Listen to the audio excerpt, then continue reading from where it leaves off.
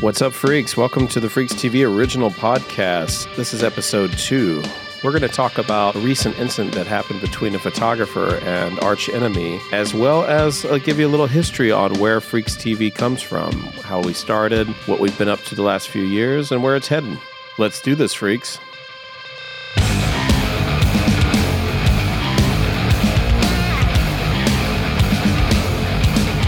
What's up, freaks? Welcome back to the Freaks TV podcast. This is episode 2. If you're still with us, you might have heard our super long top albums of 2018. We hope you check that out. If not, jump in there. Today we have a couple of things on the plate. I've got Valerie Blaze in the studio and Kai Metzner. Grüß Gott. From the Freaks TV regular team, the A-team. And we're going to talk about something that's trending at the moment, or at least something we read this morning in the news, and that seemed like an interesting topic for us as film photography people working in the music realm. And then for the last section, we're going to kind of give you a brief overview of the history of Freaks TV, where we've been, what happened in the last year, and what our next steps are. Just to give the new listeners an understanding of what this whole Freaks TV business is about. So, we read an article this morning. Yes, we did. About one of the most famous metal bands working at this time, Arch Enemy. Mm-hmm. And in the article, it was written by a photographer who had a bit of a conflict with the band after he took some photos of the singer and shared them on Instagram after a concert. She also shared them, and then the person who produces the clothing that she wears on stage also shared the photo with a link to buy the clothes that she's wearing. And his issue was not that anybody else shared his photography, but that somebody did so in a commercial way. And he wrote a direct message on Instagram to the merchandising company and said, you should pay me a license fee for the use or donate some money to a charity and we'll call it even because you're using this in a commercial way and I didn't give permission for that. So then I think some back and forth happened until the management of Arch Enemy basically banned him from all Arch Enemy concerts for making such a fuss about this. Yeah, well, I think there is no really back and forth between the photographer and the owner of the clothing company. She just directly forwarded his message to the band. Yeah. And then Elisa answered, but he thought that was still the owner of the clothing company. Then he realized that that wasn't this lady, but that was actually someone from the band. Yeah. And then Angela, the manager of Arch Enemy, replied with a rude tone. I think there are two things happening in this. For one, there's always this, and we've experienced this ourselves at Freaks TV. There's also often a disconnect between conversation that band members have with the press versus management or labels. And so it's often that things get totally confused.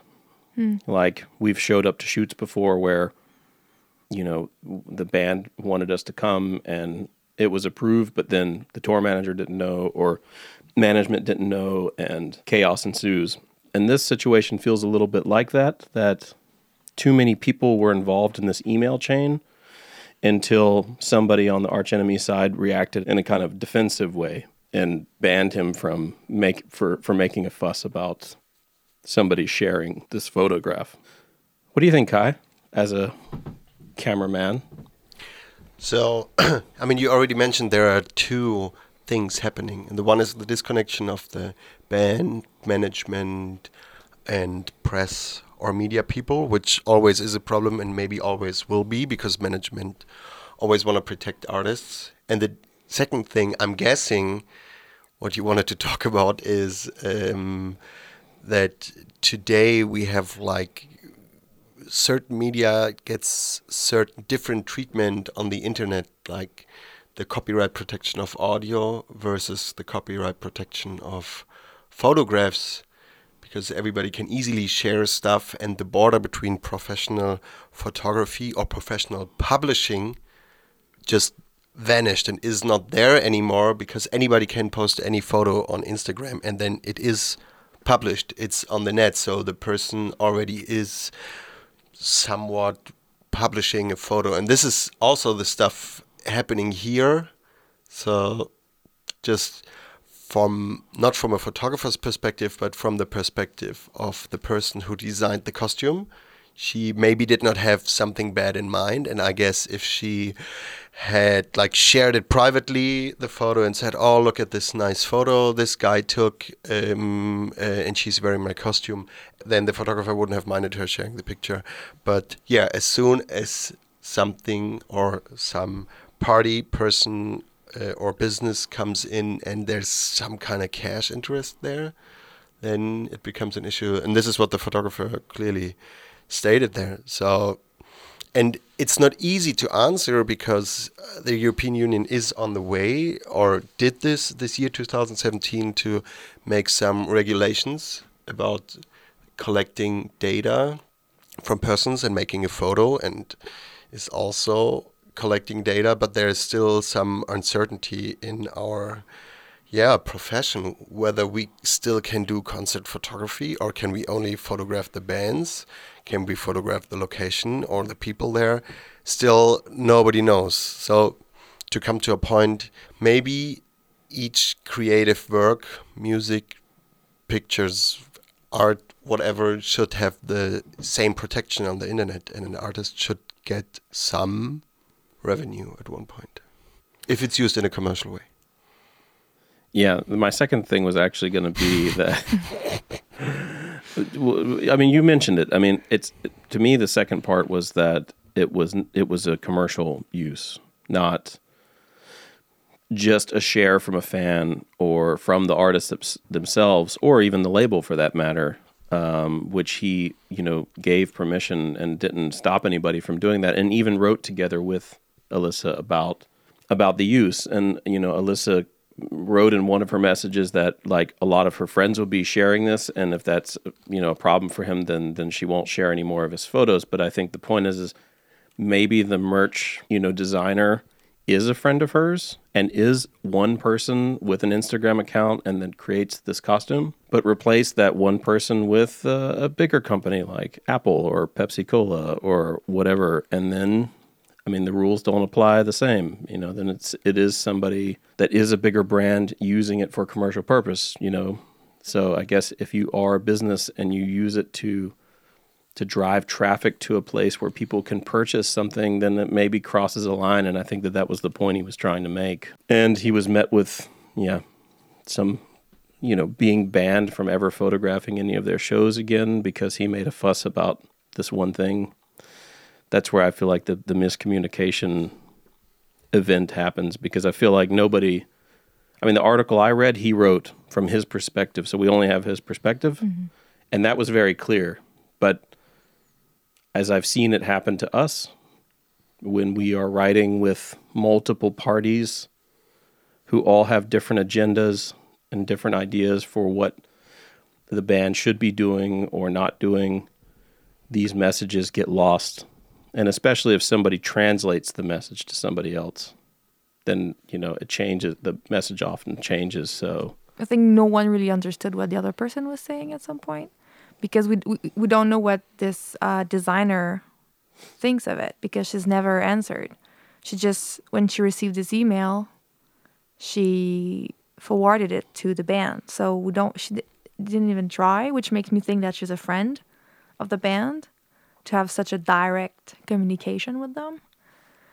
And I think that would have been nice to have her point of view, or an answer from her as a business owner using this picture to promote her work, because she doesn't seem to be a big designer. She's not Gucci or whatever. She seems to be a smaller artist. So I think it's just a big misunderstanding. And also, I think, Arch Enemy is such a big band that they probably deal with bootleg merch and all of this legal stuff all the time. They probably don't even like take the time to really read the small details, and they just answer like yes, no. I think that they're so busy and they must deal with this on a daily basis. They're like, oh, so you just want money like everyone else, because everyone just wants to make profit on their back. So maybe they just don't, maybe they just didn't take the time to just read it correctly, or maybe they just read it too fast. Maybe it's also this like naivete about the use of Instagram and sharing, other people's photos, because that's the culture of Instagram, that you can, regramming. I mean, this is like a common practice, regramming, and I think that that's the maybe the position that they're taking, is that everybody regrams. We gave you permission to come to the show and film, and we give you exposure by regramming your photos. So that's your compensation. But I think what they're neglecting is his point, which he seemed to clearly try to make, that in one case, somebody was using it for a commercial purpose, whether that is a friend or whether that is Coca-Cola. Yeah, it's still somebody using a photo and selling product. I mean, if you would take that photo and then create a Facebook ad to sell, I mean, this would be illegal. It would not be allowed. Yeah, I even see it the other way around on Instagram, because I think the view many people on Instagram have that, everything happening there is private, you can share everything, nobody gets anything out of it. But for me, it's like the other way around, that this is something professional. You publish stuff on the internet. You should, even a private person should take care of personal rights of other people. You put up there, and the gray area only is for like the private people. If I take a photo of somebody and I only have 100 followers and the other person I know and is okay, then it's cool. But it clearly is a professional broadcasting, or whatever you want to call it, tool with people there who have millions of followers and who make their money there. So this is some form of broadcasting. So the same rules apply there. It should not be, and is not a lawless ground. And the second thing is what you just mentioned, exposure. And this comes back for me as a videographer or photographer. This is like what everybody thinks, that they can pay people who create content with exposure, but nobody can live from exposure. Even musicians cannot live from exposure. So credit and a copy of the film. Yeah. And one third angle on the thing, we have the costume designer also as a creative person. So I also have some understanding for her that she saw her work out there. So in a little percentage, somebody also gained something like attention to this photo, which, by the way, great photo. Yeah, it's a amazing. really, really great photo. There's a lot of photography, concert photography out there. Great picture. And so somebody also got attention because of the nice costume she made. So how about if you see some kind of backdrop there, maybe there was a painter involved in that backdrop. Should he get like some money because his backdrop was featured? So it's very tricky. Yeah. And we all have to find some common ground on protection of all art forms and some clear rules. And I hope that some clear rules will come, and hopefully Europe-wide, and not that every country does his own stuff, because the internet is not happening in only one country. So we need some laws that apply everywhere. But going back to my first point, if this is also like friendly and personable, which is what, the social media world has made this connection between media and bands and vendors and stuff, like, oh, we're all just friends, we're all in it together, and like share and do and stuff, then I think what would have helped here is like my first point, like the breakdown of communication and what you said, Valerie. Yeah. Maybe she could have just responded to the guy directly. I mean, maybe she was scared of the fact that he said, "Oh, you have to pay me money," and then for her, that's probably a lot of money. Maybe And we don't know what she wrote to the band. I mean, if she just might have said, "Hey, this how guy do is I deal with it?" threatening me, and this is if as a band, let's say this person is your friend, and she say, hey, I've got this email, he's threatening me, you already start reading the email with a negative point of view. Like, oh, this is not a nice person. He's trying to harm my friend and her work. So maybe Alyssa came to protect her in a way and write directly back to the guy. This is what I think. Because, I'm pretty sure Alyssa is a busy person. She has a lot of things to do. Yeah.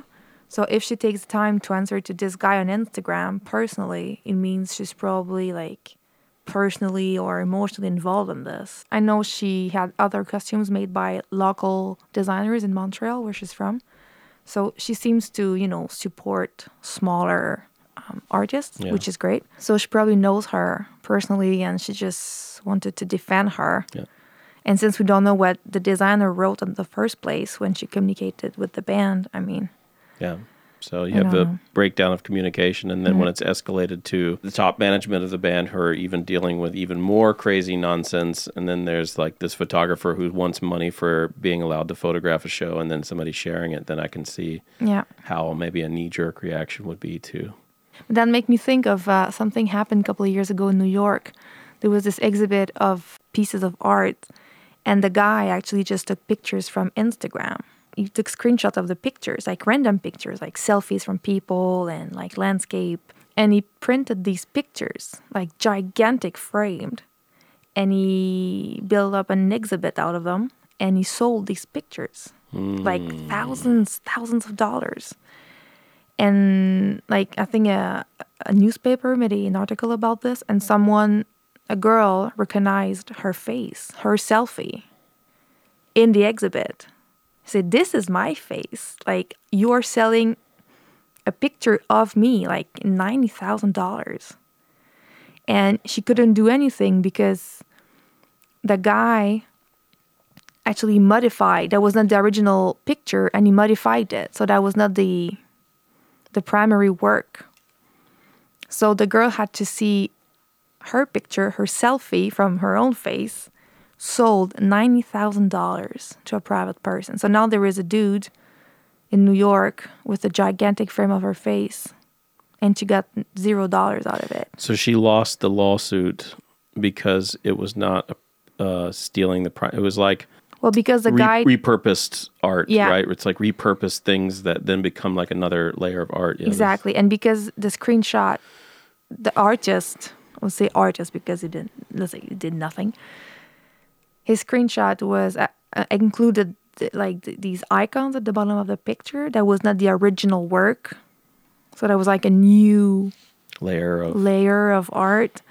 So she couldn't do anything against it. Yeah.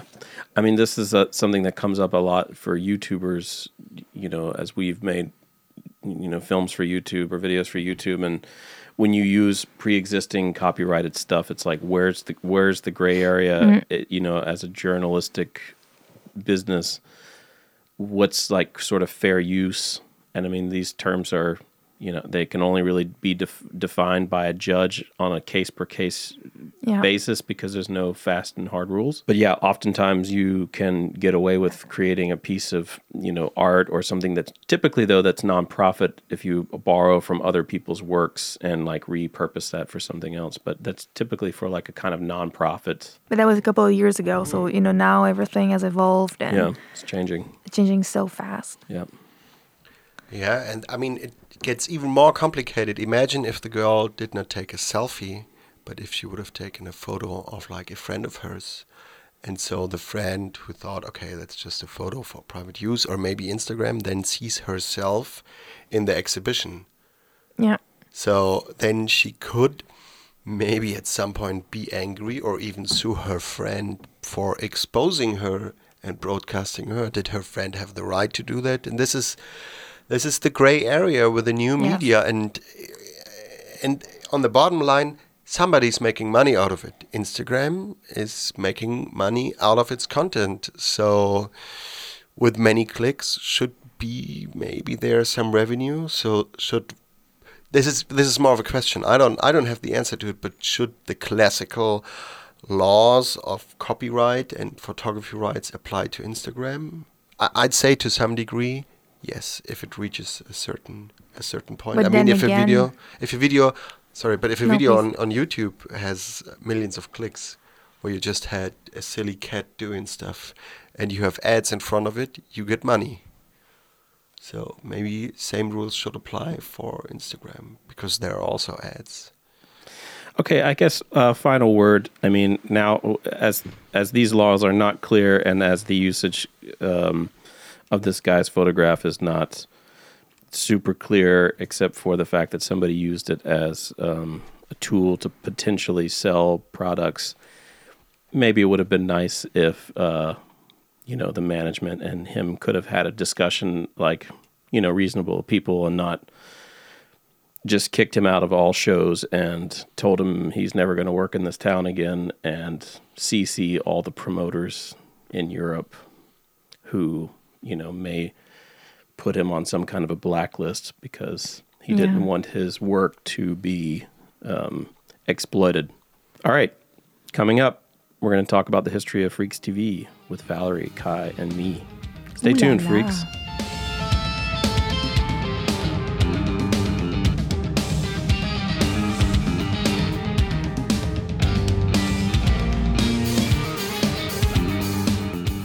All right, Freaks, welcome back to the Freaks TV podcast. This is still episode 2, and now we're going to dive into a little bit of the history of Freaks TV, tell you a little bit about the things that we've done, where we've been, what we've seen, how we got here, and where we're going. And it felt appropriate to have Valerie and Kai here because they've been here. Kai's been here for sure since day 0. And Valerie, when did you come on board? I think it's a bit unclear because I started with Munich Unsigned with you, Yeah. but with Freaks TV, I think that was 2015. Yeah, so you've been here the whole time then. So Yeah, probably. in my little notes here of outline of what to do, I mean, the first thing we have to go back into the mists of time into what was called Munich Unsigned, because there was the origin of all this stuff. And Munich Unsigned was a web series, a documentary web series about Munich bands. I started this because when I moved to Germany, I didn't know anyone. And so I joined a band and started to make friends and realized that there was actually quite a large rock and metal community in Munich, which I didn't expect before because, I mean, you wouldn't look at Munich and think there is. And just in order to do something, because I come from a film world, studying and working in New York, and not knowing anybody in the business here, I decided, well, maybe I just start shooting some documentaries. So I borrowed my wife's little Sony camera and just started meeting with bands and interviewing them. And I created this formula of interview, rehearsal room footage, playing songs, live footage, playing songs, and then some load in and, basic stuff. And then cut this together with a few pieces of music from the bands, and then that was like a little portrait. Actually, Munich does not have such a big metal scene, and you cannot blame a city for not having a big metal scene. It's not very big, I think, but it's quite friendly. And we are so fortunate to have a couple of promoters in Munich, like the Chaos Squad crew, or the 8 Below crew, Raw, of course. It was a lot of work, but I met a lot of people doing this, made a lot of friends. And here comes the connections, because I think we met at the Raw. Yes, we did. So there's a metal bar in Munich called Raw, and I filmed there with a band called Smoke the Sky, and then I did a special episode just about the Raw. Yeah. And I met Valerie there one time. Yeah. Because Marv, the owner, said, Valerie's from Canada. And then we connected, and the rest was history. And then Kai got in touch with me via YouTube Messenger. Who uses that anymore? Yeah, so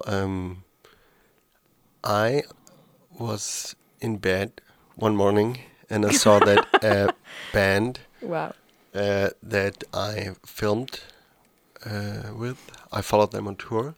Maimun, the great Maimun, shared a video, like a portrayal of them, and I saw it, and I saw the channel. It was like Munich Unsigned, and I just, before doing anything, I like kept lying in bed and watched all the episodes and thought, oh, cool, this is something that I wanted to do all the time, like make a portrayal of like the DIY scene and anything. But in the end, I always found out that I'm alone as a cameraman, and that there are certain limitations of like telling stories. So I never finished anything. So I saw the channel, and also that everything was in English gave it very international touch. So yeah, and there was no homepage, no address, anything. So I just direct messaged on YouTube, and I think we really met shortly after. Yeah. And I think that we already then filmed together one Munich Assigned episode, I think Waves. Yeah. Yeah, that was our first shoot. And you can see like that was technically like the last episode of the season. It was like episode 10. And you can see immediately like the jump in quality, because, you know, it was me pretty much by myself, I think, for all of it until you came on board.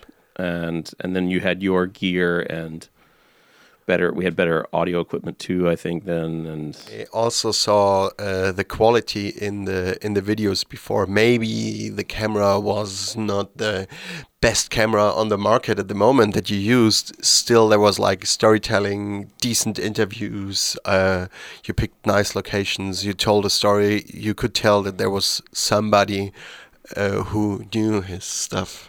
So, having a fancy camera is not always the key to good footage. So you also have to tell a story. Yeah, and then Valerie would have come in around this point, because after this, suddenly we had a lot of people that were wanting to be on shoots, and the shoots got all of a sudden much bigger with like 2 camera operators, sound, additional help, because then we filmed God's Ground. That was my first shoot with you guys. This was right at the end of Munich Unsigned, yeah. So... And just to make a long story short, we did this for a while and, you know, struggled to find sponsors. I think we tried to get some sponsors to like kind of keep it going, and audience wasn't really that big, and, you know, YouTube. So we thought, well, why don't we pitch some cool ideas like this to, you know, people we know, and like Vice and other sort of media companies. And this didn't go very well either. We had in the middle, we had this post-rock series that I went to the Frankfurt Music Messe to try to get sponsorships with gear companies and stuff, and it didn't go anywhere. And we got tired of waiting on people to say yes or no, so we decided to start our own channel where we produce our own shows, and that was the birth of Freaks TV. I mean, yeah, and even with Munich Unsigned and the birth of Freaks TV, I think we always thought of this like simple recipe that there are bands and there is music which we want to portray and they want to be portrayed, but they will and cannot pay for us, and record companies also will not pay for us, and the viewers will also not pay for content. Seems like a real sound business idea that we had. So where is somebody that could pay? Sponsors. And I mean, the shoots, it wouldn't be not so expensive to sponsor us. But that's, of course, it's like the vicious circle that we always talked about. Not many viewers, no money for advertising. So And the first show idea, it was like, how do we do something that's like looks cool and high quality, but not like an expensive shoot? And we came up with the idea for Ghost of the Road, which is this dreamy black and white day in the life of series where we shoot kind of B-roll of band getting ready to perform that night with the stage build and backstage and stuff. And then there's always this voice over happening. I think it's fair to say that it's a general 21st century trend that the world feels smaller to everyone. The media and the internet have made the world a smaller place. News travels faster. We're more familiar with what's going on elsewhere in the world now than we ever were any time in history. And I think being on the road is part of that. And in order to sort of start that, we kind of needed somebody that would help get us into the industry and open some doors for us. in order to be able to get the bands. And that person was Marcel Tenet from Guitar Magazine. I was working freelance for the Guitar Magazine, and I asked him what he thought of the idea of Ghost of the Road, and he suggested that they be the presenter of the show, like a media partner. And, you know, together with him, we contacted promoters and labels and stuff to, like, you know, get them interested. And I think we showed them some Munich Unsigned stuff at first, but once we shot the first episode of Ghost of the Road, that was pretty much all we needed to convince them to let us come. I have to jump back here because you mentioned the first episode. There was a very, very first episode. It happened very fast that Marcel came up with a band. Yeah. It was not the first episode of the first season, but it happened very fast. So Randy went on his own with his ideas. And when he showed me the episode first, I was astonished because it looks great. And that also is a reoccurring pattern that Randy events are like styles and series. And there comes the American and the German side. And he's like, I have this idea, and with black and white and slow motion and photographs and we do this. And I was like, nine, no, won't work. Always the cameraman technical side. And then we do it, and I'm like, okay, that's fucking cool. And I had to admit it all the time. So yeah, kudos to you for inventing all these stylistic formats. Yeah, it really blew not only my mind. So this was one of the big door openers, the episode with Gotthard, this with Swiss metal legends. Yeah. So then we came up, I think, with DIY Freaks, was like maybe the second series. You mean that followed Ghost? Yeah, I mean, we shot it simultaneously in 2015. So then the first DIY episode must have been Death by Audio, Oliver Ackerman, shot by your friend and partner in New York. Ted Weinbaum, yeah, he shot with Oliver in Brooklyn.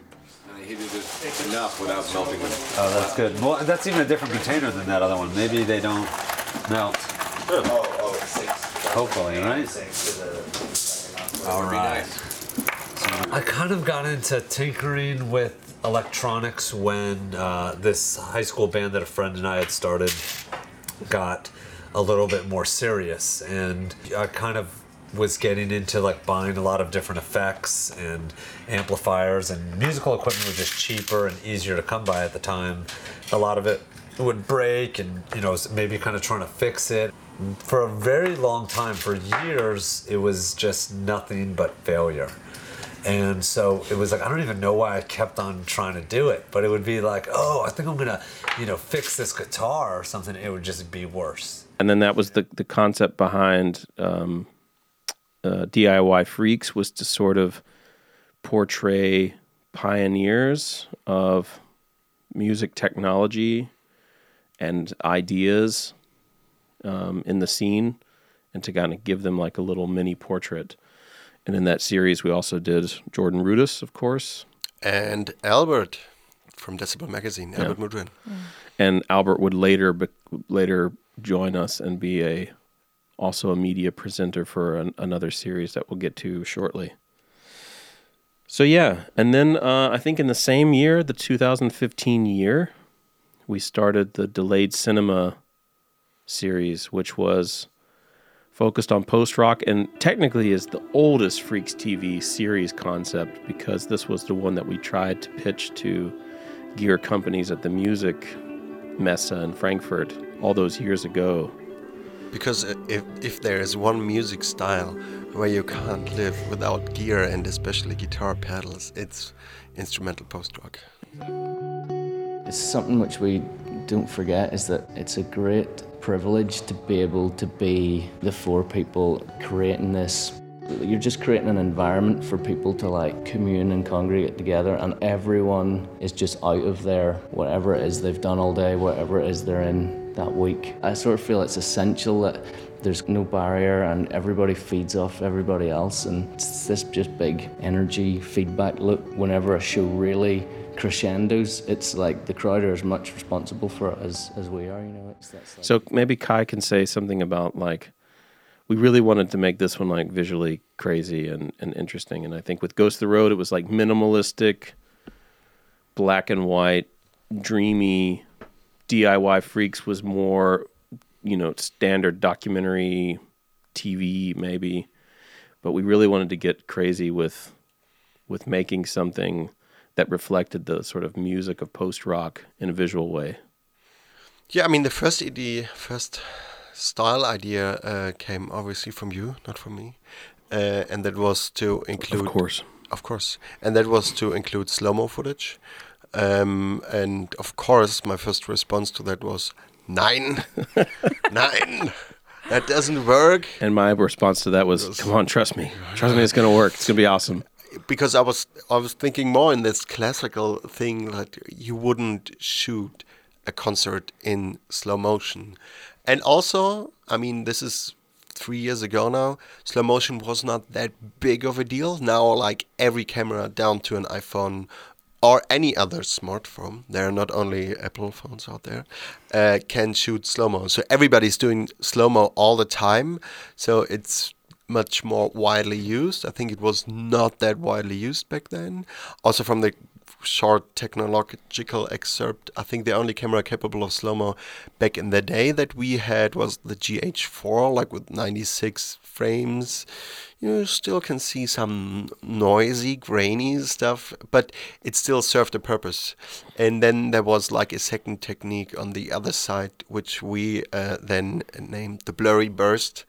I think this was also my idea. No, it wasn't. No. This one. I had this idea years ago for a Dream Theater music video.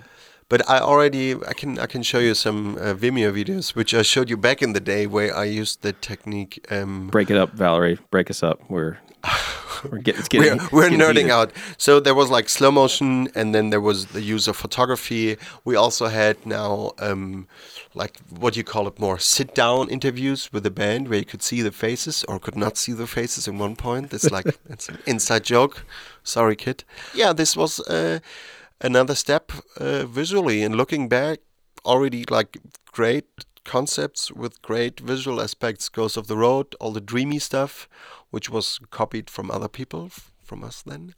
And then I think Delayed Cinema was like a good basement for other series we created that would explore different visual styles, I'd say.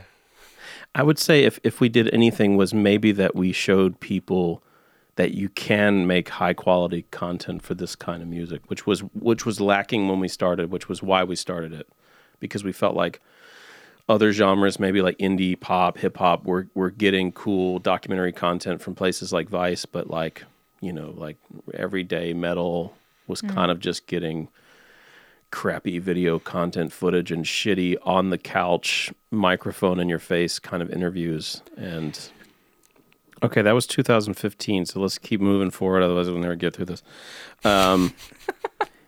So I think before this show, maybe people didn't know that, but I'm a huge prog fan, and I think I was really eager to do some kind of a... Why are you laughing? Is it... Because everyone knows it. Oh, okay. Now the cat's out of the bag. Oh, yeah. And I wanted to do something with prog, but it was like, okay, but I don't want to just do Ghost of the Road. I mean, we had some prog artists on Ghost of the Road, like Steven Wilson and Devin Townsend. But I wanted to do a show that also, again, could like visually personify progressive music. And so we came up with the concept for Into the Machine, which was kind of like making progressive music a machine that's built up of all these moving parts that come together and make this complex music. Genreless.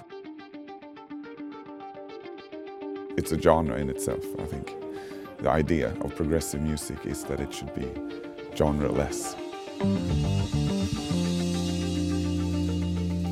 But yeah, but I think with the concept of Into the Machine, so it was like slow-mo on-camera interview that we kind of stole from Delayed Cinema, but it had one extra effect in the movie making, in the edit. It was split screens. Yeah, this is all I remember. Well, that's not all I remember from Into the Machine, but this is something that really, I don't know, that stayed with me. These different pictures in the frame, changing all the time. Yeah, for me that was like the special sauce was like to have this kind of the building blocks of all these like, you know, guy talking, slow guitar, you know, audience, like you saw like the building blocks of the progressive music was like to be done in the edit.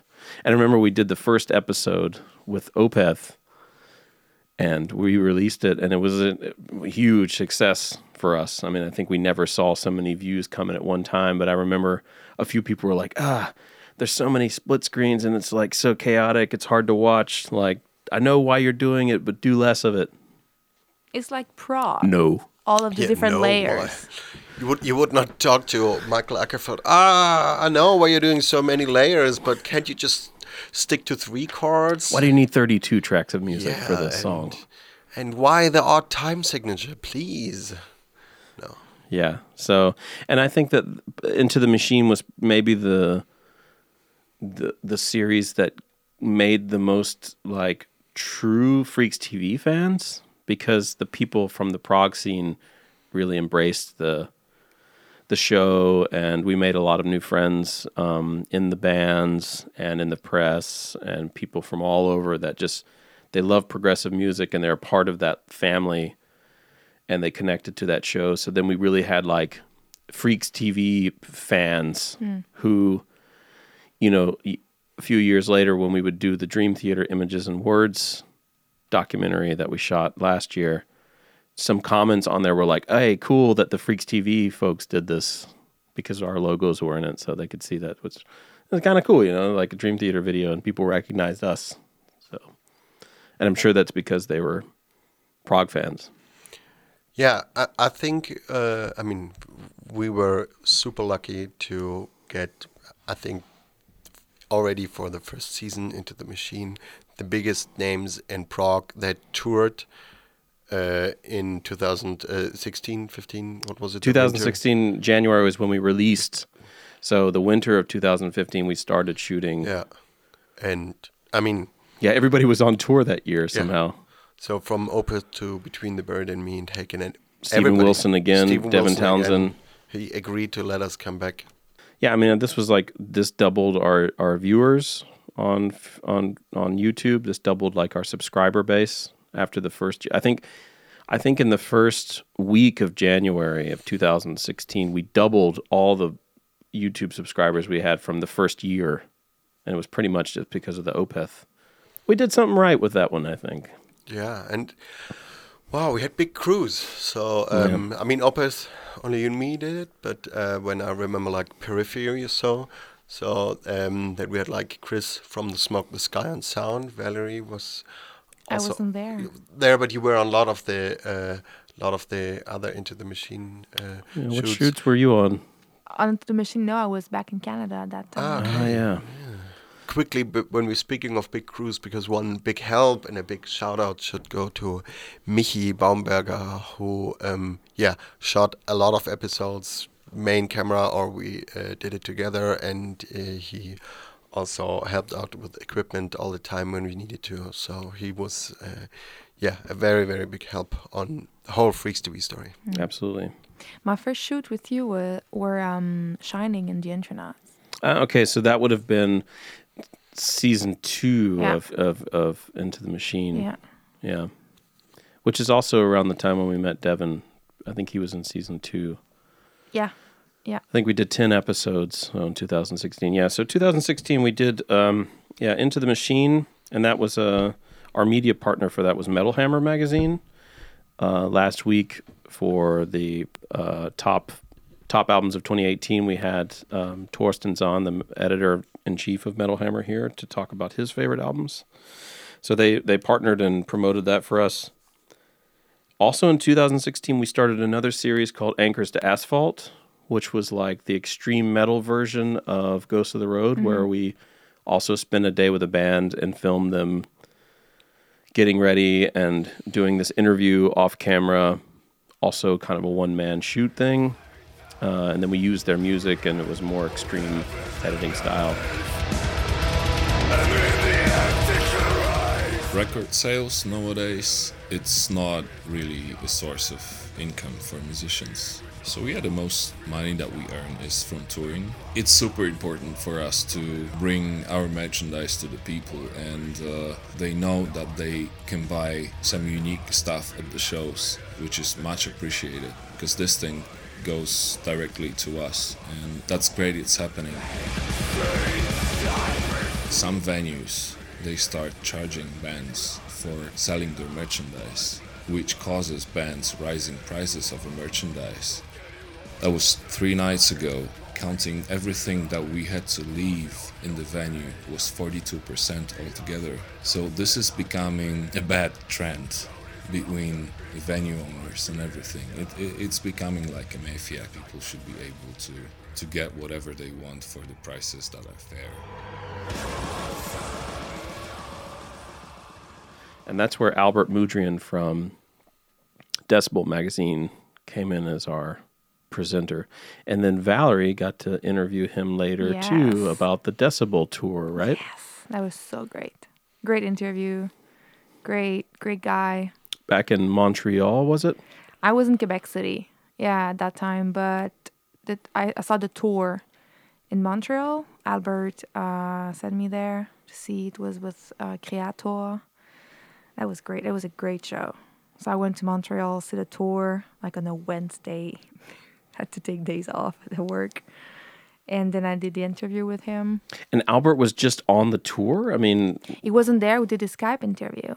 You did a Skype interview. Yeah, right. He was at home. Yeah, I was going to say that. States, I couldn't remember that. And I was like, why would he be on the tour? But he wasn't. Now I know. And so he sent me there to Montreal. And I came back to Quebec City, did the interview with him about the tour.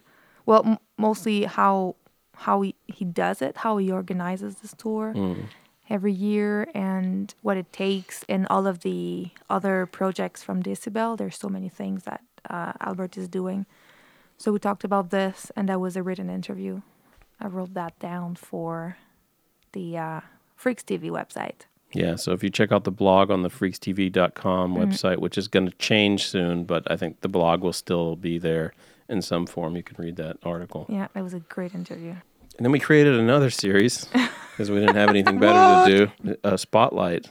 Oh, yeah. Which was like you again created the poor man's Into the Machine, where we would film the band in slow-mo and then do an interview with the band on camera. But the only footage that we used of the person on camera was when they weren't speaking.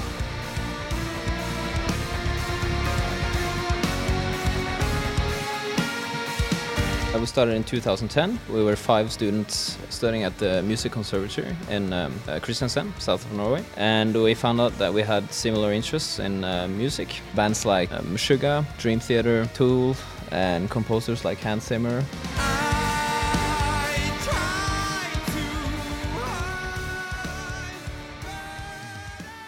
And we only did 2 episodes, Rendezvous Point and Fallujah. Yeah. Which you and Nadia did the Fallujah episode. Yeah. And then we created another show that year. Is that possible? Okay. Well, so I'm getting lost here. Staring into the Abyss. Staring into the Abyss. Was Kai's idea. So Kai, why don't you enlighten us on that show? I think the original idea is like, can I also create a series from the bands I love? Like my personal Into the Machine, like if Randy's favorite bands are all prog and he creates a series, so can I create something for hipster black metal?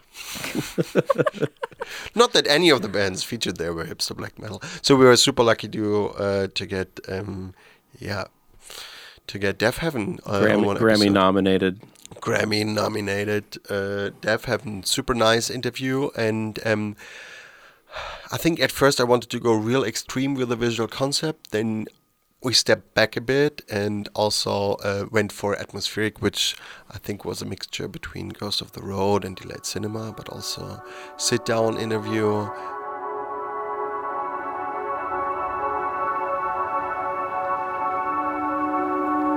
I think Black Gaze, the first time I heard about Black Gaze was maybe 6 years ago. I wasn't really familiar with the term.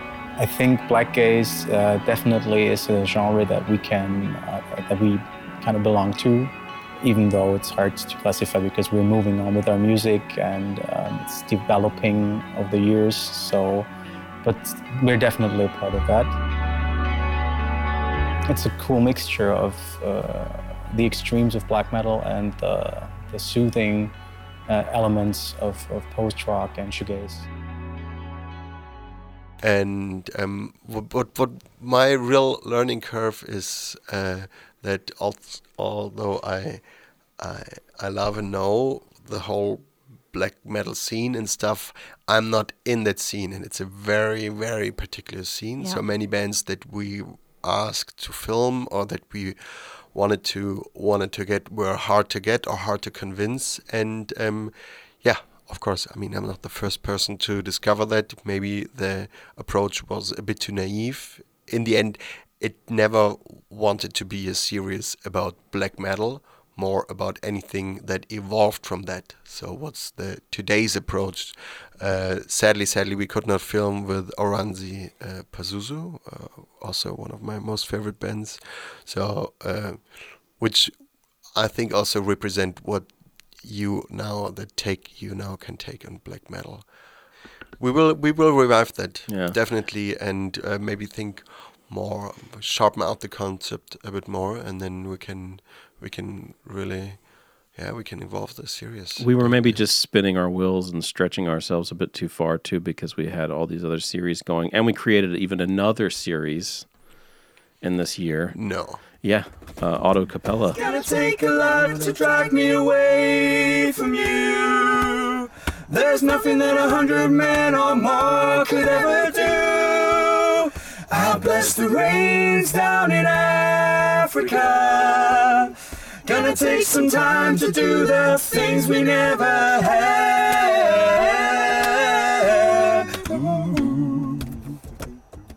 Auto Capella. That's the best of them all. I still think this was still the same year, wasn't it? Well, you're right.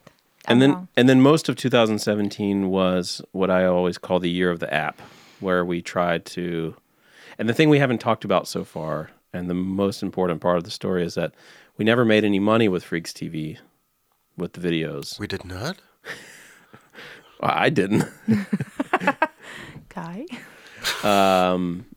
And we were, by the third year, we were kind of desperate to figure out how to like maintain it and like take it to another level so that we could sustainably keep people on and, you know, do the right thing and pay people that were working on the show. And of course, some people can do this as a passion project, but I mean, what we were doing was not like just a blog where we go and review concerts. I mean, we were shooting and editing, and gear was being used and professionals were working, and so the idea of the app came out of this was like, maybe we need to make an app that generates income which can pay for the video content. And I don't think I want to get into the story of the development of the app because it's pretty boring.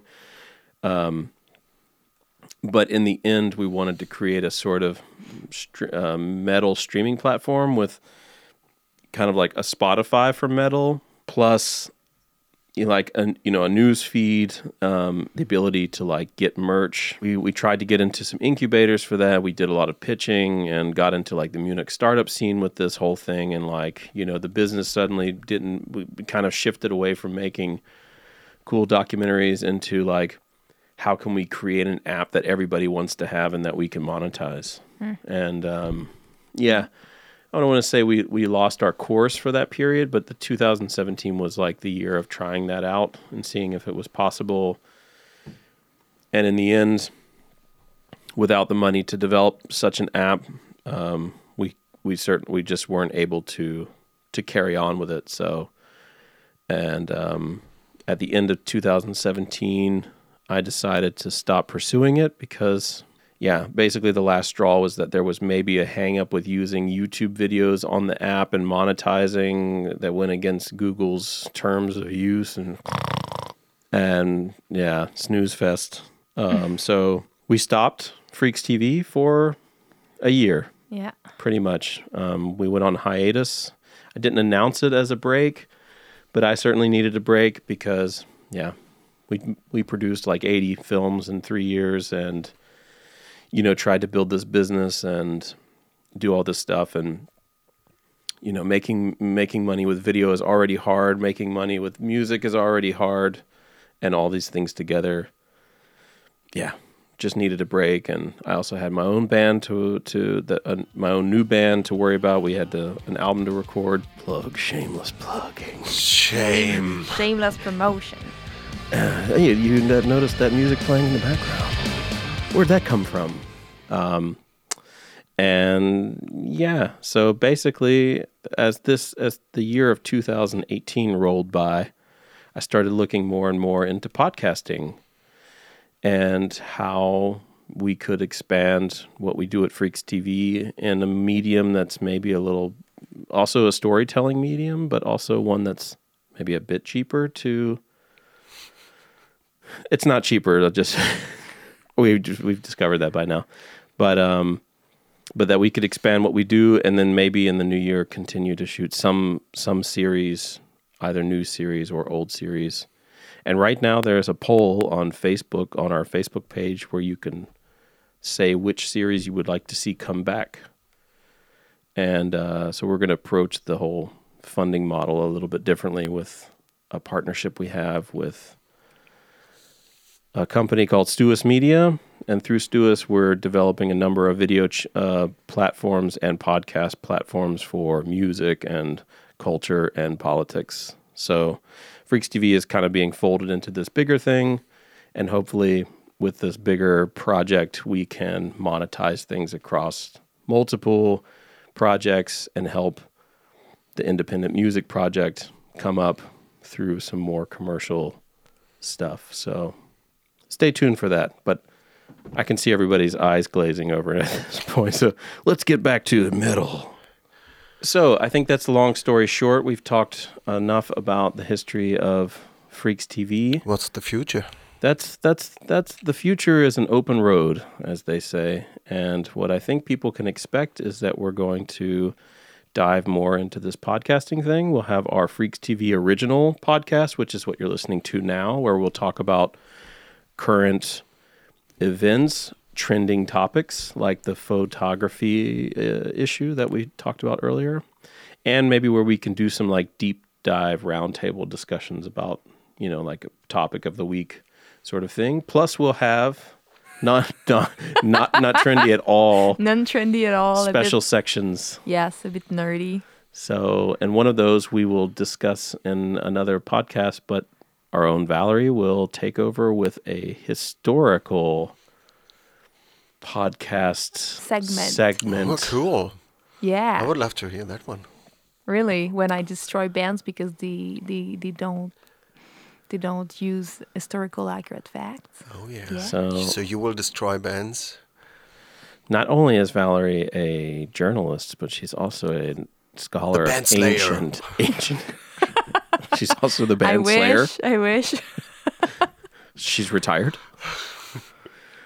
She's also an ancient history scholar. And so she's going to be nitpicking your album lyrics and your concept albums. Yeah.